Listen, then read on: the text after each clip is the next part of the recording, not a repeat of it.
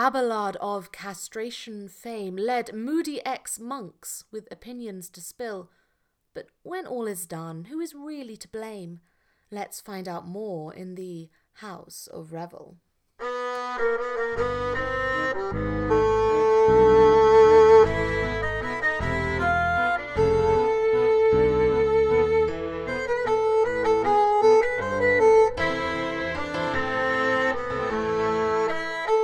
Hello and welcome to House of Revels, the Theatre Through the Ages podcast. I'm Mingma. And I'm Olivia. And we are theatre makers taking you on a journey through the history of theatre from naught to now. Each week we explore a different theatre style, its context, origin and form, and then we score the theatre style in 4 separate categories.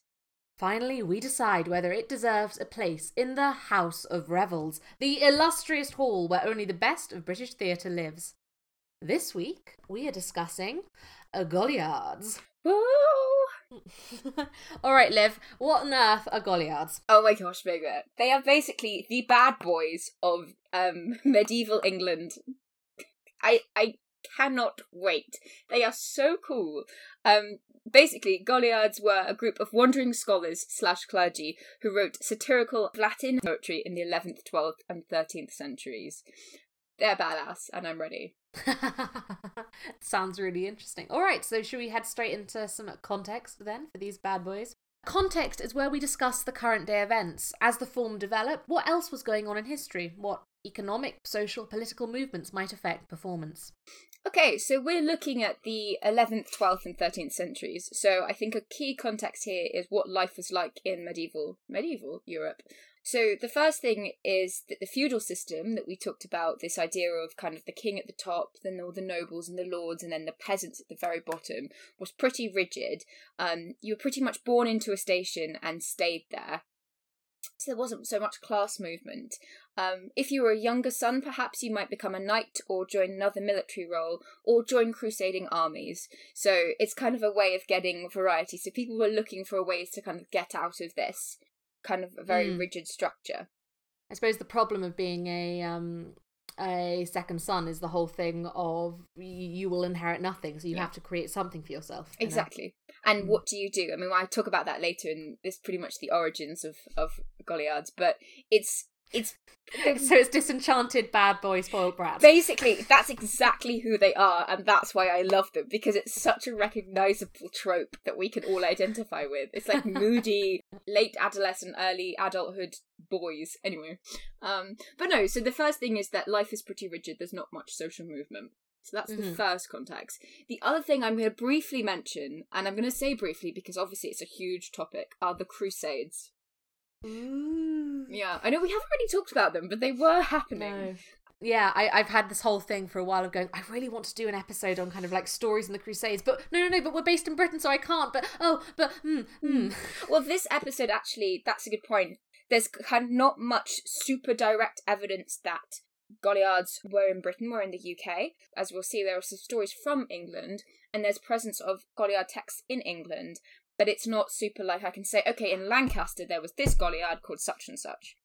So we are talking kind of a bit more about wider Europe, but then remembering what we've said in previous episodes about how we're so kind of intermingled with France, and you know, we're actually currently under the reign of Henry II, who grew up in France, and you've got Eleanor of Aquitaine. Like, we're not England a little. Yeah, and also remembering, of course, that trying to move us on, because we spent an awful lot of time under the reign of one very old medieval king, that his son, Richard the Lionheart, ruled for 10 years. Shit king, he spent 10 months of those 10 years in England. Right. Yeah. So I think we're fully justified in taking a style which almost certainly was performed in England but wasn't entirely definitive right now. Also, I think this is just that's just so cool, so I just wanted to talk about them. So, I mean, that goes together. Always the best reasons. Anyway, back to the Crusades. So, the Crusades were religious wars supported and directed by the Roman Catholic Church in an attempt to reclaim the Holy Land from the Islamic inhabitants. So, Jerusalem had been kind of open to Christianity, Judaism, and Islam, and then I think basically it fell into more of an Islamic rule, and it became harder for Christians and Jewish people to go there. So it was kind of the Roman Catholic Church saw it as that the Muslims there had like taken Jerusalem from them. So the Crusades, the first Crusade was in 1096, were kind of a way of trying to get it back, and it became kind of a power struggle. Probably should put in a little point on that there's very little let's do it for the Jews as well. Jews were not having a good time at this point in any form. No, it's not exactly. It's solely the Christians doing it for the Christians. So in 1095, Pope Urban II promised the Knights of Europe forgiveness of their sins if they went on a crusade to win back Jerusalem for Christianity. So it was very much like, oh, this is a way for a knight who's maybe done some dodgy things to go and win forgiveness. So the first crusade, as I said, was a year later in 1096, and the crusades lasted for centuries, and they were a big deal. And the last crusade was in 1396, so 300 years, basically. But basically, the main thing that we need to know for this not so brief context, is that they failed, and they failed hard. They basically... Saladin was an amazing ruler. They didn't do well, basically. And they had some backlash. I think they contributed also to the fall of Constantinople. To attack back, basically. Yeah, basically. Yeah. So it wasn't a great thing, to be honest. Nope. Honestly, there's obviously much more information available. I don't want to go into it here because we could do a whole episode on the Crusades, but just to give a brief background.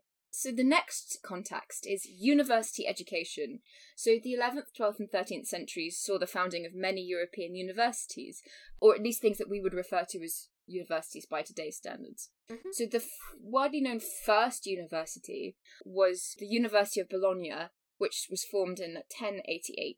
It was in the Holy Roman Empire, now we know as Italy. That's when it was kind of first recognised, but teaching had actually started there much earlier. So you've got, the 11th century, the first university. And this kind of links back to what we were talking about in the previous episodes with, it's not directly Henry II, but this idea of lots of thought and lots of time to think and a time of peace and a time of reflection happening. 1150, the University of Paris was formed.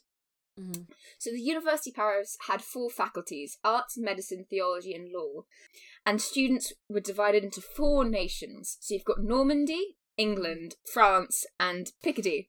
These nations were actually wider than suggested. So England came to be known as, now I'm going to get this pronunciation wrong, the Alemannian nation, and this included people from Germany. So it kind of the England nation changed into the English-German nation and included students from Scandinavia and Eastern Europe.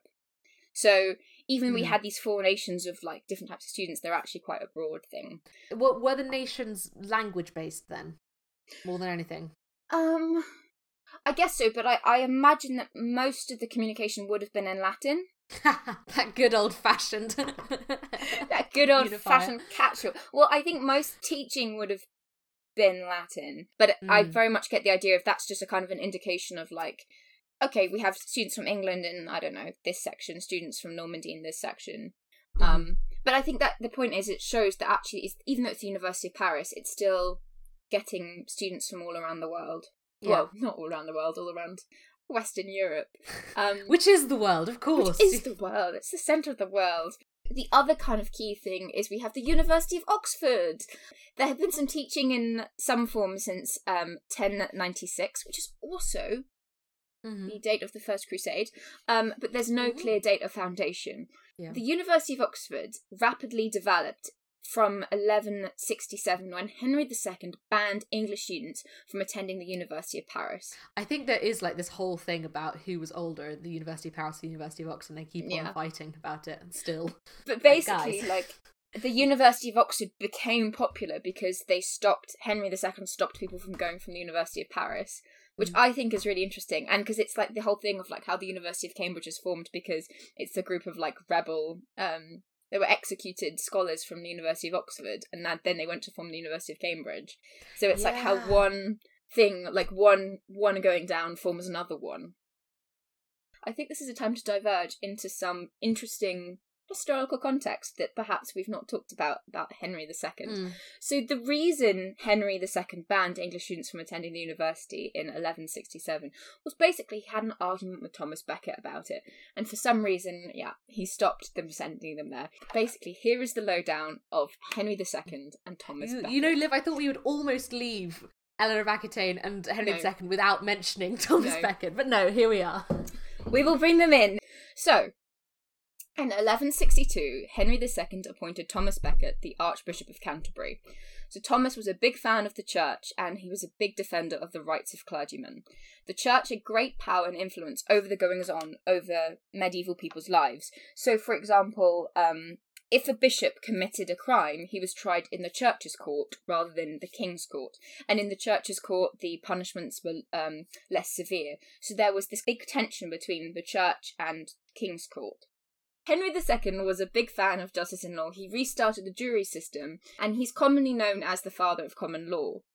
There's also the thing, isn't it, that he and Thomas Becket were great mates when Thomas Becket was the Chancellor. And then he was like, oh, great, I'll just have my mate there and he'll help me reform it. And then he promoted him, and then he suddenly went, I'm with the church now a lot. And it was like, oh no. And I think Henry II was quite disappointed in Thomas Becket for not kind of having his back type thing. I think we all know that mate who you think you can rely on forever, and you then just promote them to help you, and then suddenly they're against you, and you just don't know what I know what you mean, but you have that mate, and you get them into vegetarianism, and then they become vegan, and then they start like lording it over you, and you're like, I was the one it was my idea, I got you there, and now you've gone above and beyond. Who hurt you, Liv? Who hurt me? So many vegans. No vegans have hurt me. I'm a big fan. Henry II, he ordered that only royal judges called justices could try criminal cases. And in 1164, Henry introduced the Constitutions of Clarendon, which were 16 rules designed to increase the king's influence over the bishops and the church courts. So if the church courts found a cleric guilty, they had to hand him over to the king's court to be punished properly. And Thomas Becket was against this, and he was like, you're basically trying bishops twice, it's unfair. And he refused to sign Henry's Constitutions of Clarendon, and chaos ensued, basically. And so what happens is, at the Great Council held at Northampton in 1164, Becket was found guilty of treason, so he fled to France. In 1170, the Pope threatened to excommunicate Henry II, so Henry let Becket return to England. Becket had won. Or had he? He hadn't. He didn't win. So then Becket excommunicated 3 bishops who'd supported Henry. In rage, Henry is said to have shouted, "Will no one rid me of this turbulent priest?" Right. 4 knights who heard this then tried to kind of please Henry, rode to Canterbury and murdered Becket at the altar of the cathedral on the 29th of December in 1170. Becket was hugely popular, and he was made a saint in 1173. The 4 knights that killed him were excommunicated from the church, and basically all hell broke loose.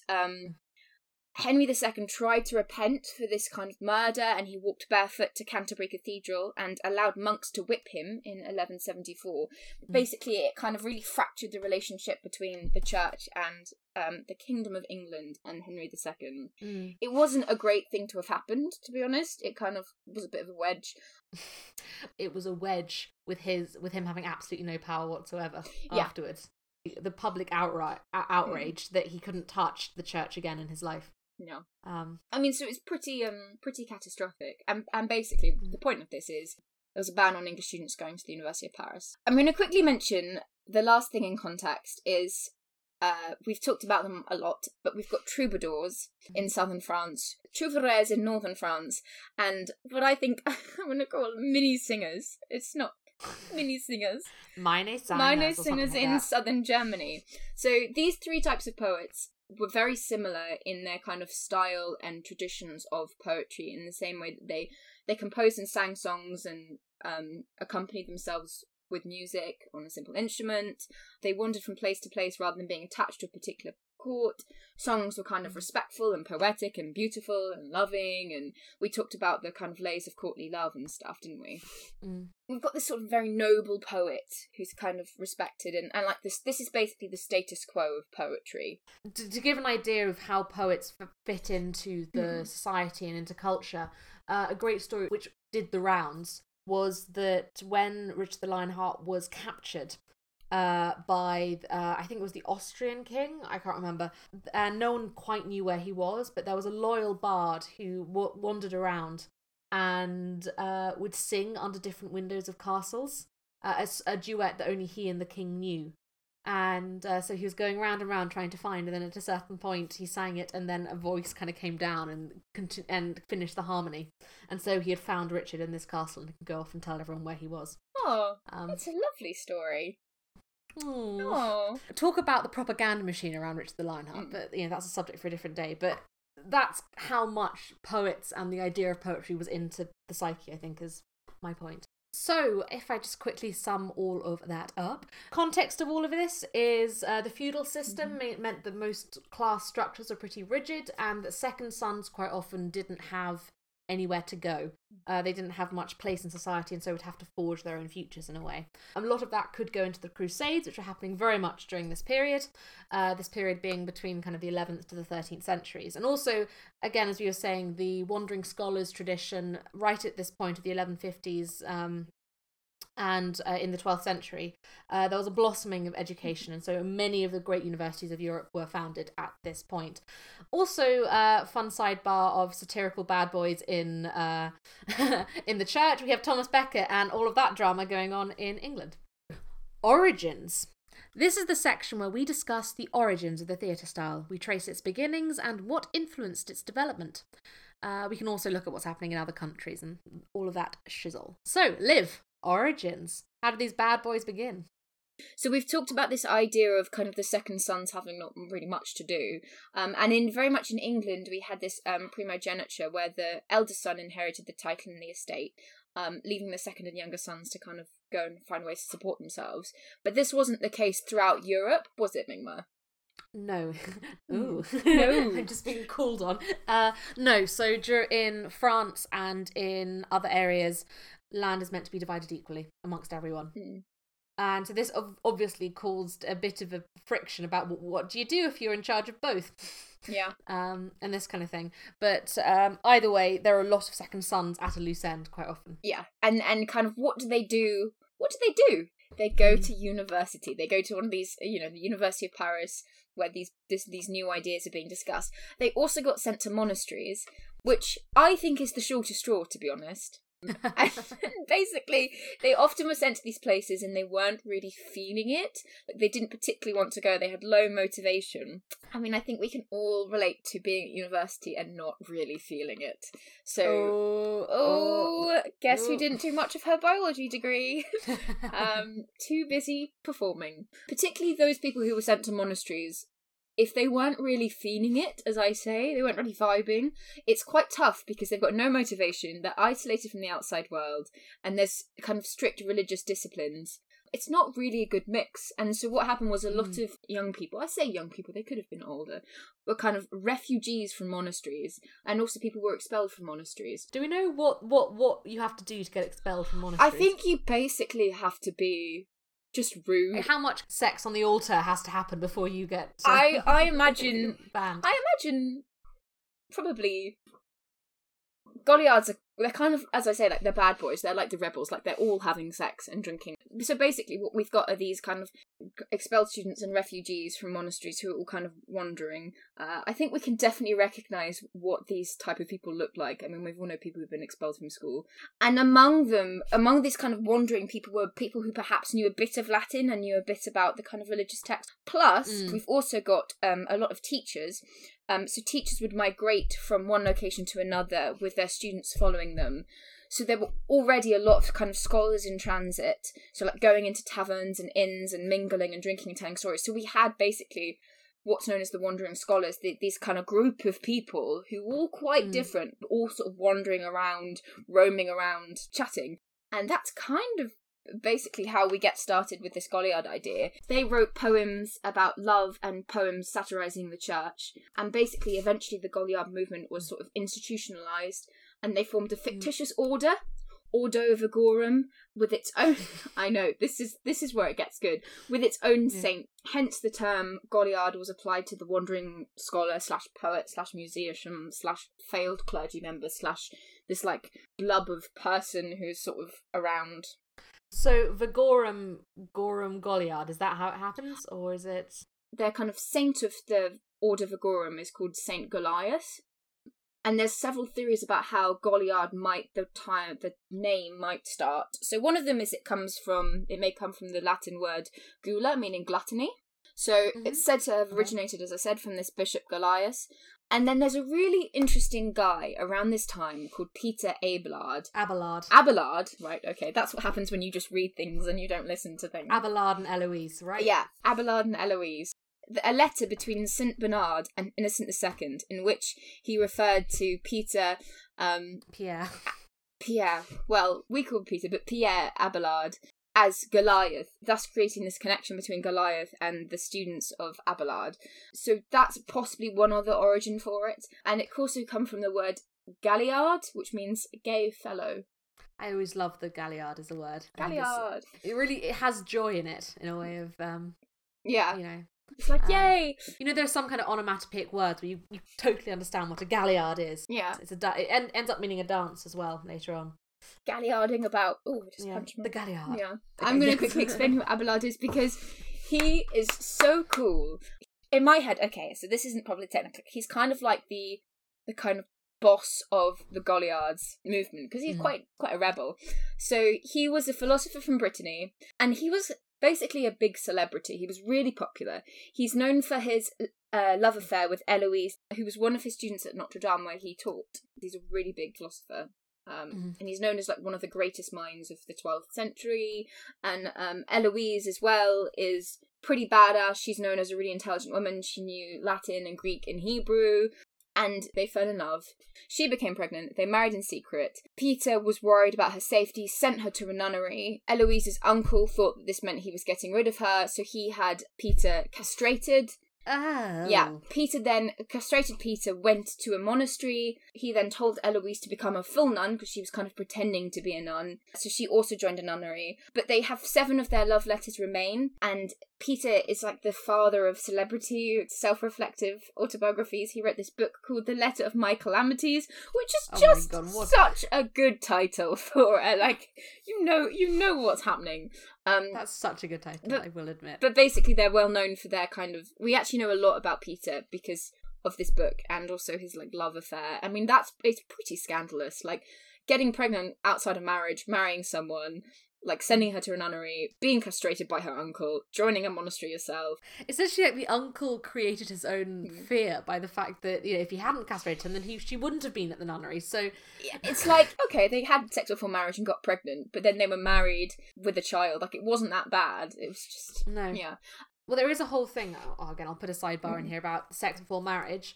Basically, everyone carried on like we did in terms of marriage and sex and all the kind of rest of it. It was just that if the woman got pregnant and she didn't get rid of it in any kind of form, then the man was honour bound to marry her. And so we hear all of the disasters when the men then refuse it. But in general, it was such a well-known thing that if that woman does get pregnant and they haven't, you know, and they haven't taken proper precaution beforehand, it's quite funny looking at church records of a marriage taking place and like 3 weeks later the baby's born. Yeah. But that's a legitimate marriage and it doesn't matter because it's already there. Yeah. I mean, also, there was quite a lot of female protection in that you could have common law marriages, I think that's what it's called, which is effectively if the man says he'll marry you, that counts as a marriage. It's really interesting, again, about female emancipation, about all this kind of stuff. It's pretty bad, I think, but... So that's one possible, like, source of, because of this reference between St. Benedict and the Pope, that he was like Goliath. But there's also this idea that Goliath represents Satan, with like David being good and Christ, and then Goliath is the enemy, and he's like, you know, Satan. But the Goliard term kind of outlived the original meaning, and it was passed over into the French and English literature of the 14th century, kind of generally meaning jongleur or wandering minstrel. Okay, so does Goliard as a term continue into the 14th century, and then it just means a type of minstrel? So I think in one of Chaucer's works that he uses the term Goliard, but he doesn't use it to kind of mean this rebel poem. He uses it to more mean wandering minstrel or jongleur. Again, this kind of wonderful evolution of words. Exactly. But what we're looking at here is very much these rebel beginning stage. bad boys. Yeah. The origin. Brilliant. So we've got some second sons who are sent off and join the church and join monasteries, but then don't quite realise they want to be there, and it all gets a bit confusing. And as this is a time, it's very warm and everyone is travelling a lot and there's a lot of free flow of education and thoughts literally on the roads. All of these boys end up on the road, probably mostly wandering around and exchanging ideas and beginning to create their own style of poetry and words. Yeah. And their leader in some form is Abelard, of castration fame. Of castration fame. That's a great way to sum up. The word itself later on becomes to mean much more of just minstrel, but right now it actually refers to a term of people and might come from Galliard, might come from Goliath, might come from gluttony. Yes. Fab. We are on to the form. So, Liv, what exactly are the main features of this Goliard style of poetry? Okay, so where troubadours wrote about and sang about kind of chivalrous courtly love, as we talked about in episode 8 of House of Revels, I suggest you go back into that episode, Goliards were much more explicit. So they had kind of more of a realistic expectation of like short-term love, and they were all about sex and drinking and gambling and they protested about the contradictions within the church. So they talked about the failed crusades and the financial abuses. And they basically were very disillusioned with everything. And they also talked about drinking and riotous life. And they were generally chaotic. The Goliards used sacred sources. So they used texts from the Roman Catholic Mass and Latin hymns. And pretty much most of their poetry is directed against the church. It's very much a protest movement.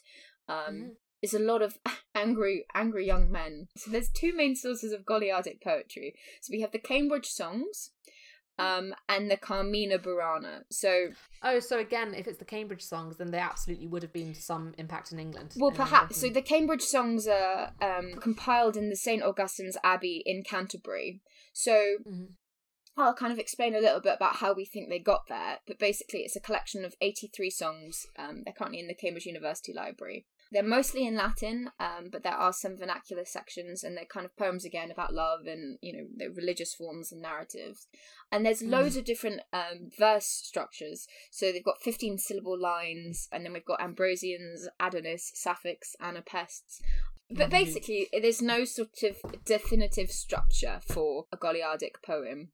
It's it's kind of like a free-fall. Yeah. So the Cambridge songs, there's some poems that are German. There's a lot of praise poetry for German kings and emperors, and it mentions German place names. There's also contain excerpts from classical Latin poetry of the Golden Age, the Silver Age, and the late Antiquity. So there's a lament for Conrad II, which places the date of collection assembly in the mid-11th century. So we know it's kind of before the Crusades, basically. 1150s, baby. 1050s again, pretty much. Oh, okay. But no, okay. Yeah.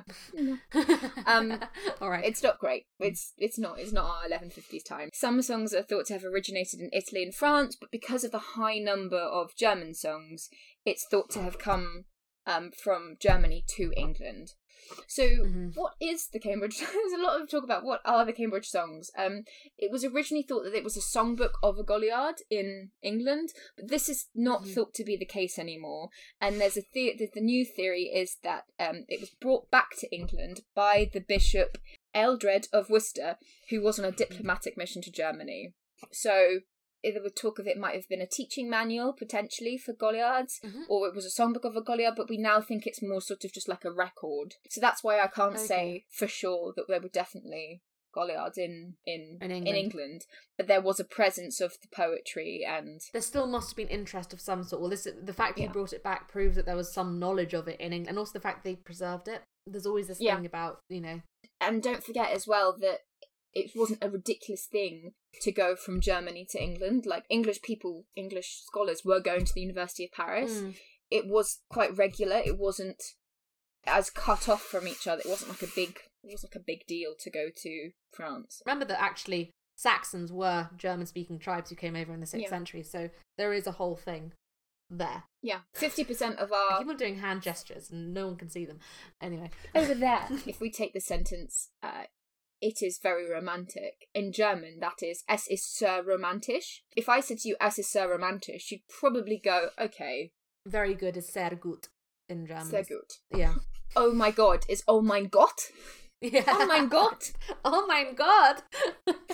Yeah. My favourite one is Ich muss ins Krankenhaus, which means I need to go to the hospital. I must go to the Krankenhaus. H-A-U-S. Oh. House is, yeah. Welcome house. to the house of Holbein. Holbein. Yeah. So we move on to the second source of Goliardic poetry, which is the Carmina Burana. So it's the largest and most famous collection of Goliardic verse. It was written in the late 13th century in Bavaria, so about 150 years, 100 years after the Cambridge songs.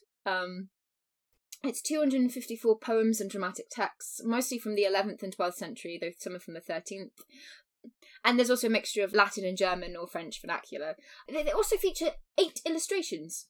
So at the end of groups of songs of similar kind of content, there are pictures inserted. So most notably is the Wheel of Fortune. So this is quite a recurring theme. So the Wheel of Fortune is this wheel, and I think it's like, I am king, I have been king, I am, like, on the ground, and I will be king. It's this idea of... That what comes up must come down. Exactly. So there's 4 main themes in the work of the Carmina Burana. So we've got 55 songs of morals and mockery, 131 love songs, 40 spiritual drinking, 40 drinking and gaming songs, and 2 spiritual theatre pieces. So the other frequently recurring themes include critiques of simony, which is like the buying and selling of ecclesiastical offices or pardons, and greed in the church. It might be simony, I don't know. Maybe it is simony. It's simony or simony. Maybe simony. But basically just corruption in the church. Lamentations, so kind of about death and human fate. So death and human fate. Celebration of the return of spring. Poems about shepherdesses and knights / students / clergymen, and love as a military service. You can't be a shepherdess and a knight. Why don't you just let's recreate it as students and clergy? Students and clergy. Shepherdesses and clergy. Shepherdesses and students. Very much like a seduction of a shepherdess. They weren't like super love songs. But we do have love as a military theme, which is kind of taken from Ovid's elegiac love poems, which we also mentioned in Vikings, so that's coming up again. And we also have songs condemning those who aren't good at giving money. So presumably these wandering scholars, they were poor, they were trying to make their living by singing these songs in places. So much of the poetry is anonymous, but there are some known authors such as Hugh Prima of Orléans, Pierre de Blois, Gautier de Châtillon, and Philippe the Chancellor. Philippe the Chancellor. Philippe the Chancellor? Philippe. So basically, many of these poets outgrew their student ways. So there's an argument that the kind of Goliards are very much, we're young and we've got like these dreams and sort of like, young hippie type-esque, like it's very much, it's a youth movement. But we also have the arch poet who basically wrote 10 surviving poems, and he preached the Goliardic ways until his death. Do we know who arch poet was, or is it just like, the arch poet, we bring you? The arch poet, well, we can recognise, we know a little bit about him from the poems he wrote. So he was in the service of Reynold of Dassel, the Arch-Chancellor of Frederick Barbarossa, and the Archbishop of Cologne. And we know he was well educated and a princely patron, and he employed his talents to secure favours for himself as friends. So that's the archbishop. Archbishop, arch poet. Arch poet, not archbishop, he's the arch poet. Which I think is a pretty, like if you said, I am the arch poet, it's pretty ominous. It is pretty, yeah, Archangel arch poet, it's all up there. Pretty badass. Alright, so roughly we have 2 main texts surviving of Goliardic poetry. One in Cambridge and one in Munich now. And the biggest one is the Carmina Burana, which is the one in Munich. And actually there's a beginning thing that we're getting out of Moody Teenage Boys. There is actually an elevation which goes on in terms of the poetry. Yeah, exactly. All right, so now we have all of that. So do we have an example Goliardic poem of some sort? You know we do, Mingma. You know we have one. Okay. I'm choosing this poem not because I think it's particularly... I mean, I know we were expecting love and drinking and scandal in these poems, but I've chosen perhaps the most famous Goliardic poem, which I'm going to read the first verse in Latin, and then I'm going to read the rest of it in English and translate it. But I just want to give a sense of the Latin. It is going to be butchered, because I struggle with pronunciation, so excuse me. It's called O Fortuna, which does make me think of Fortuna. Fortuna Major. But it is about the goddess Fortuna. And this goes back to what we're saying about the Wheel of Fortune. Here we go. O Fortuna, velut luna, statu variabilis, semper crescis, aut decrescis, vita destabilis, nuc obdurat, et tuc curat, ludu mentis asiem egastatum potestatum dissolvit ut glacium. That basically translates to, O fortune, like the moon, you are changeable, ever waxing, ever waning. Hateful life first oppresses and then soothes, playing with mental clarity, poverty, and power. It melts them like ice. That's what that is. And then the rest of the poem, translated, is, Fate, monstrous and empty, you whirling wheel, you are malevolent, being is vain, and always fades to nothing.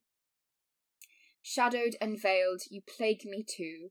Now through the game I bring my bare back to your villainy. Fate is against me in health and virtue, driven on and weighted down, always enslaved. So at this hour, without delay, pluck the vibrating strings, since fate strikes down the strong, everyone weep with me. Oh, they are such moody teenagers. Bloody hell. It's such moody teenagers. It's not exactly an uplifting song, but again, it goes back to this idea of lamenting against, like, the Wheel of Fortune, how, you know... Why? It's monstrous and empty. My fate, you know, well-being is vain. Everything is against me. I'm quoting here. Oh. Monstrous and empty, I like. Fate, yes. Monstrous and empty. Anyway, that is O Fortuna, the example poem. It's interesting actually looking at it as well. Like, all of the lines are very short. Yes. You know, we've been talking about very long, you know, so it's all kind of been 8-syllable lines, whereas this is almost like Viking poetry, that it's... Yeah, and if you look at it, there is some rhyming, like O Fortuna, velut luna, statu variabilis, semper crescis, aut decrescis. It's pretty punchy, I think. Now we move on to the scoring. We score every theatre style in 4 separate categories: sleight of hand, scandal, ripple or riot, and legacy. We each give a score out of 10 for each category, leading to a max total out of 80. Finally, we decide whether it deserves a place in the esteemed, the illustrious House of Revels, the great and noble hall where only the best of British theatre lives. So, firstly, sleight of hand. Here we explore the stagecraft in this theatre style, the props, the tricks, and the trap doors. I'm not going to lie to you, Mingma. We've got music. We have music, because we always have music. So about 1/4 of the poems in the Carmina Burana are accompanied in the manuscript by music. And I thought this was actually an interesting thing. So this thing using a heightened staffless names? You'll know this because you know music. Neumes is a way of notating and writing down your music before we had staves, before we had this 5-line stave notation.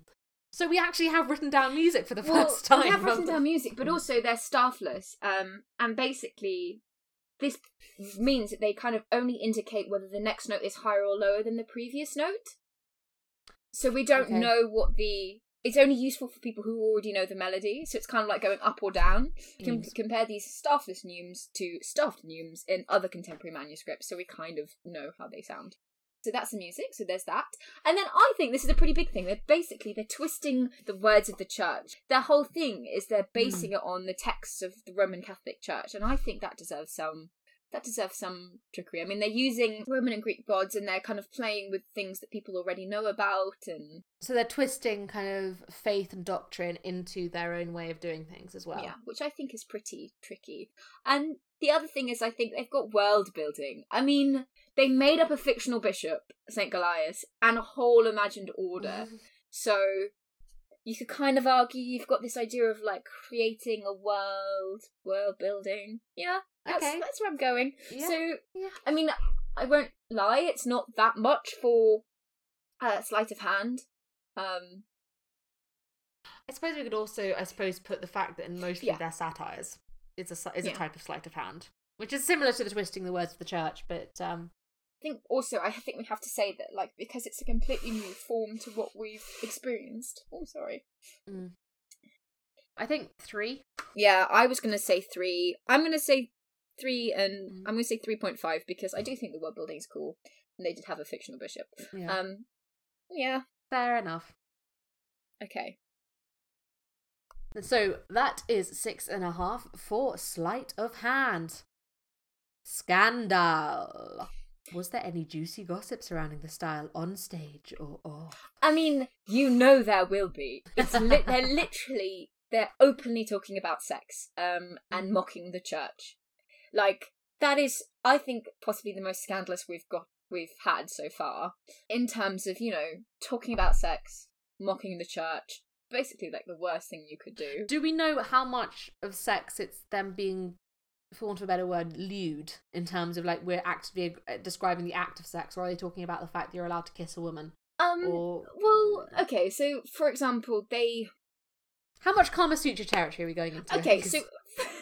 Get ready, Vega. So, in the Carmina Burana, they kind of took Ovid's erotic elegies and reproduced them and exaggerated them. So, for example, there's... in one of the poems, they make use of the first-person narrative to describe a 10-hour love act with the goddess of love herself, Venus. And there's another one which is about, like, a lad and a sweet lady, and if they want to, like, go and make out in a shed, then they're welcome to do it. Like, we all know what's happening. I don't think they're going... We made sex for 10 hours. We made sex. We made sex. We made sex. We created it. I think it's pretty raunchy, Mingma. And also, as we mentioned, I know I keep sort of harping on about this point, the satires were meant to mock the church. So, for example, at St. Remy, the Gauliers went to mass in procession, each trailing a herring on a string along the ground. The game being to step on the herring in front and keep your own herring from being trod on. I think this is really, interesting because we're talking obviously about the poetry, but it is also a protest movement. Like, they weren't just writing quietly; they were also going out and being kind of rebellious boys. Yeah, they were being kind of mopey rebellious boys. So they've got the celebration of the ass, in which he dressed in a silly costume and was led to the chancel rail, where the cantor chanted a song of praise. When he paused, the audience would respond, "Hee-haw, sir ass, hee-haw." Like, the University of Paris complained, priests and clerks dance in the choir dressed as women. They sing wanton songs. They eat black pudding at the altar itself while the celebrant is saying mass. They play dice on the altar. They cense with stinking smoke from the soles of old shoes. They run and leap throughout the church without a blush of their own shame. Finally, they drive about the town and its theatres in shabby carriages and carts, and rouse the laughter of their fellows and the bystanders in infamous performances, with indecent gestures and scurrilous and unchaste words. Wow. I mean... Wow. Yes, I fully see the scandal. I think we have some legitimate, proper scandal going on here. I think this is all scandalous. Like, it's just a list of things. And also, I think from this text, you can also say, they roused the laughter of their fellows and the bystanders in infamous performances. Like, it wasn't just them. They were also getting other people, bystanders. I think they were kind of affecting people around them. I like to think of them as, Posh, the Riot Club. Yeah. Thing of, like, going around. Like, this is, like, the original Riot Club. Oh, I love that. For people listening, Posh is a play by Laura Wade. By Laura Wade, yes. I fully see it. The other thing to mention, which I just noticed in this, is we spoke in the Anglo-Saxon liturgical drama section, and a couple of others, I'm sure, whenever we do religious it comes up, that the nave is an everyday space. So the churches were very much your community place. You could have your markets in there. So there was very much a different thing of the nave being your community space, and then the end, the choir and the altar area, is your sacred space. And so it's not scandalous to be in the nave doing stuff, because that's just what normally happened. But the fact that they are in the choir dressed as women and singing wanton songs and eating black pudding on the altar itself, that is incredibly scandalous. Yeah. So there is this, they have crossed the boundary, in other words. They've gone too far, yeah. Yeah. Yeah. So I think actually this is what I mean. I think they're pretty scandalous. Yeah, I think 8. I was going to say 8. I was going to say 8 as well. I can't think of a theatre style we've had which is more scandalous. What I think we're missing is because there's not I can say, okay, there's one Goliard who did these scandalous things. No. It's just a general movement of chaos, basically. All right, onwards. So we are now on to Ripple or Riot. Here we judge whether this style caused a ripple or a riot. How socially controversial was its existence and content? Did it spark wider conversations? So I think we know where on the ripple to riot this is landing, don't we, Liv? I mean, as I like to describe them, they are the bad boys of the church. They caused a riot. They're satirising the church. And also, it's worth mentioning, as we talked about Courtney Love, they're completely on the other spectrum of, sex, drinking, gambling. Like, Courtney Love was all about sort of idolising from afar and, like, this pain and torture of love. And they're sort of very much, these Goliards are much like sex now and emotional and youthful lust and, I absolutely see that. I think the bit which I'm wondering about is that they're obviously being pretty riotous in a scandalous way. How much did people actually take them seriously as a movement for change in terms of did it spark wider conversations? How much was it, guys, can you just sit down and stop acting like spoiled brats, please? I mean, the church definitely had some sort of scolding of them, but I don't know how, in terms of their legacy, in terms of they completely changed everyone's view of the church. I don't think that's... I think it was that thing of, this is very much a phase you go through. When you go to university and you're like, this is me now, and you're like, oh, it is a phase, though. You come out, like, I look back at university and go, that was such a phase. Though you also hate anyone to tell us that will happen. No, it's like, it wasn't a phase. It wasn't a phase. And my mum came back and she was like, you've just looked exactly like every single university student I've ever seen. You shaved your hair and you started wearing Doc Martens. And it was like, I'm sorry. Yeah. So, but basically, there was some retribution from the church. So in 1227, the Council of Trèves forbade them from taking part in the chanting service. In 1229, Goliards played part in disturbances at the University of Paris. And in 1289, they were the subject of numerous church councils, and it was ordered that no clerks shall be jongleurs, Goliards, or buffoons. Perhaps buffoonery is a type of poet. Buffoon! So often the privileges of the clergy were completely withdrawn from Goliards, so they were like, no, you're not a member of the clergy now. So you had to be tried in secular courts as well, and this kind of thing. So those kind of privileges as well. Yeah, they were probably taken away from them.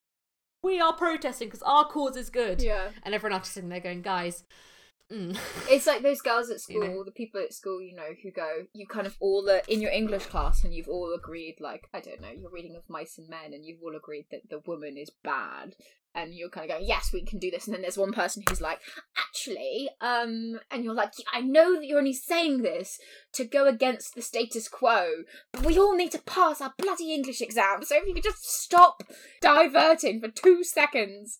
Yeah. I think I might give it a 4. Okay. Because I think we've given them a lot of points for scandal. Yeah. And I'm not sure how much of the fact of rioting to change public perception actually happened. So I'll give them the fact that they are absolutely trying to cause something, They're definitely trying to stir up something. But it's kind of, how much of it is sort of jumping on the bandwagon a tiny bit. And yeah, exactly. And how much of it is actually, your existence is annoying, but it isn't particularly controversial. Yeah, you just sort of go, okay, they're in the corner. I think I'm going to be slightly more generous. I'm going to give it a 5.5.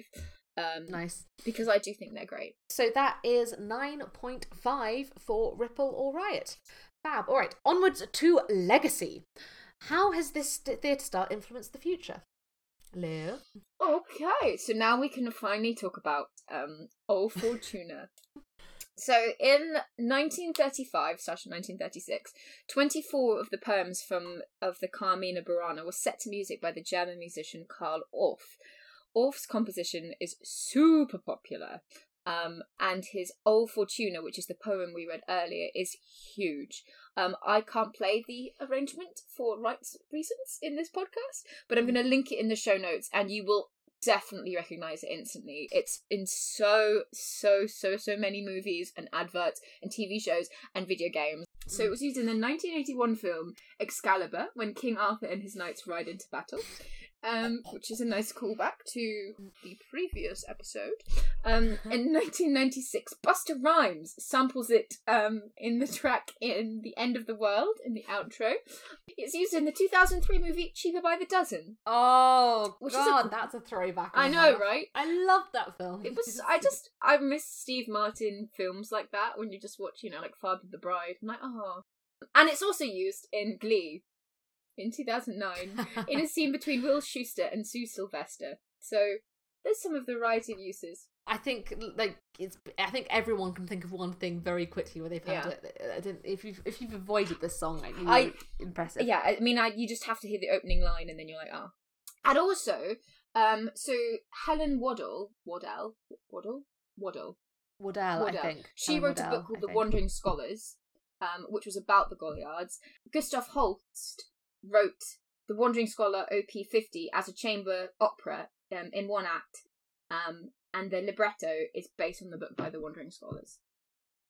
Yeah, I think she was very much the person who was the historian who basically brought this to attention, because again, no one knew about this tradition. A lot of credit to Helen Waddell. And she also, I think, wrote a book about Peter and Eloise.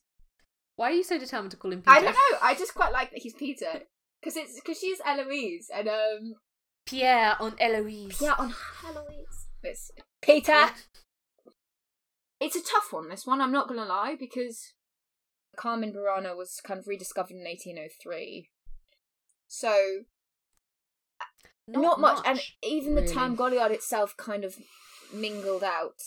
And became just a term for a minstrel. I think it's also probably worth noting as well, though, that if we look at the medieval times, in many quotation marks, there was so much going on, bloody Black Death, bloody wars, bloody crusades, as we say, stability breeds. You really get an idea of this as we're going through, actually. Like, there's these golden moments, and then it all kind of disappears, and then, 100 years later, something else pops up, and then down, and then... Or even 200 years, it's... I'm going to give it a 5, because I think it's quite important, and I do love... I'll give it a 4. You're giving it a 4? Okay. So that takes us to a grand total of... Let me just do some maths. Because I don't trust my own... Okay.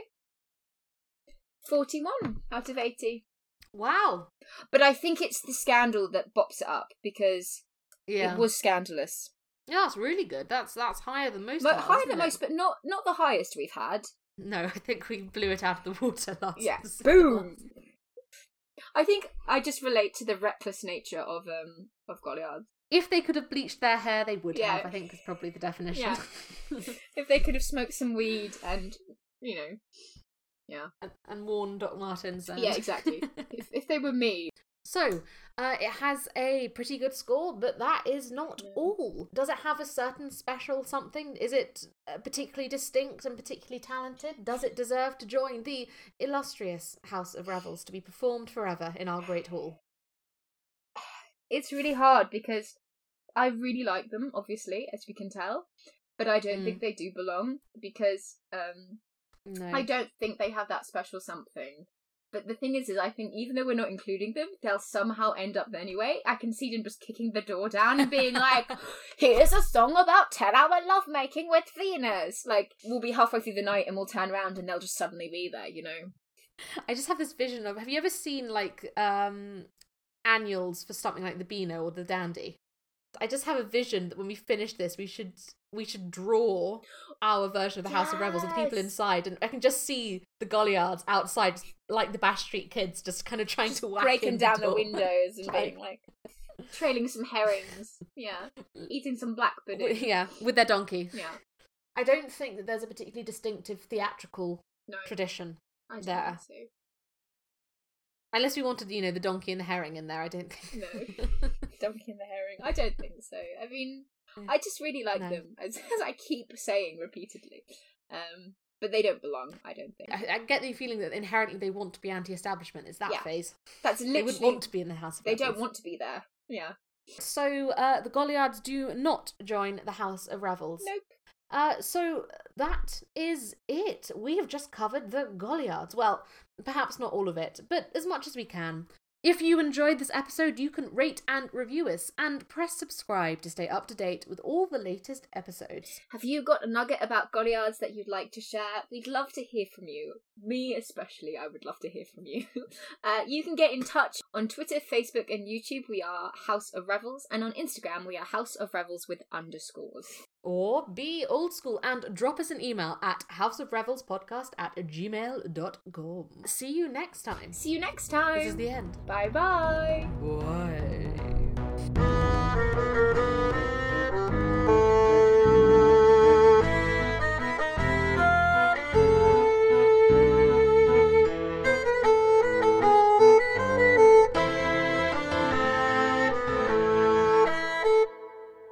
Luna, Statue Viriabilis. That's literally it, Nigma. Sempre cresces, ante cresces, vita stabialis.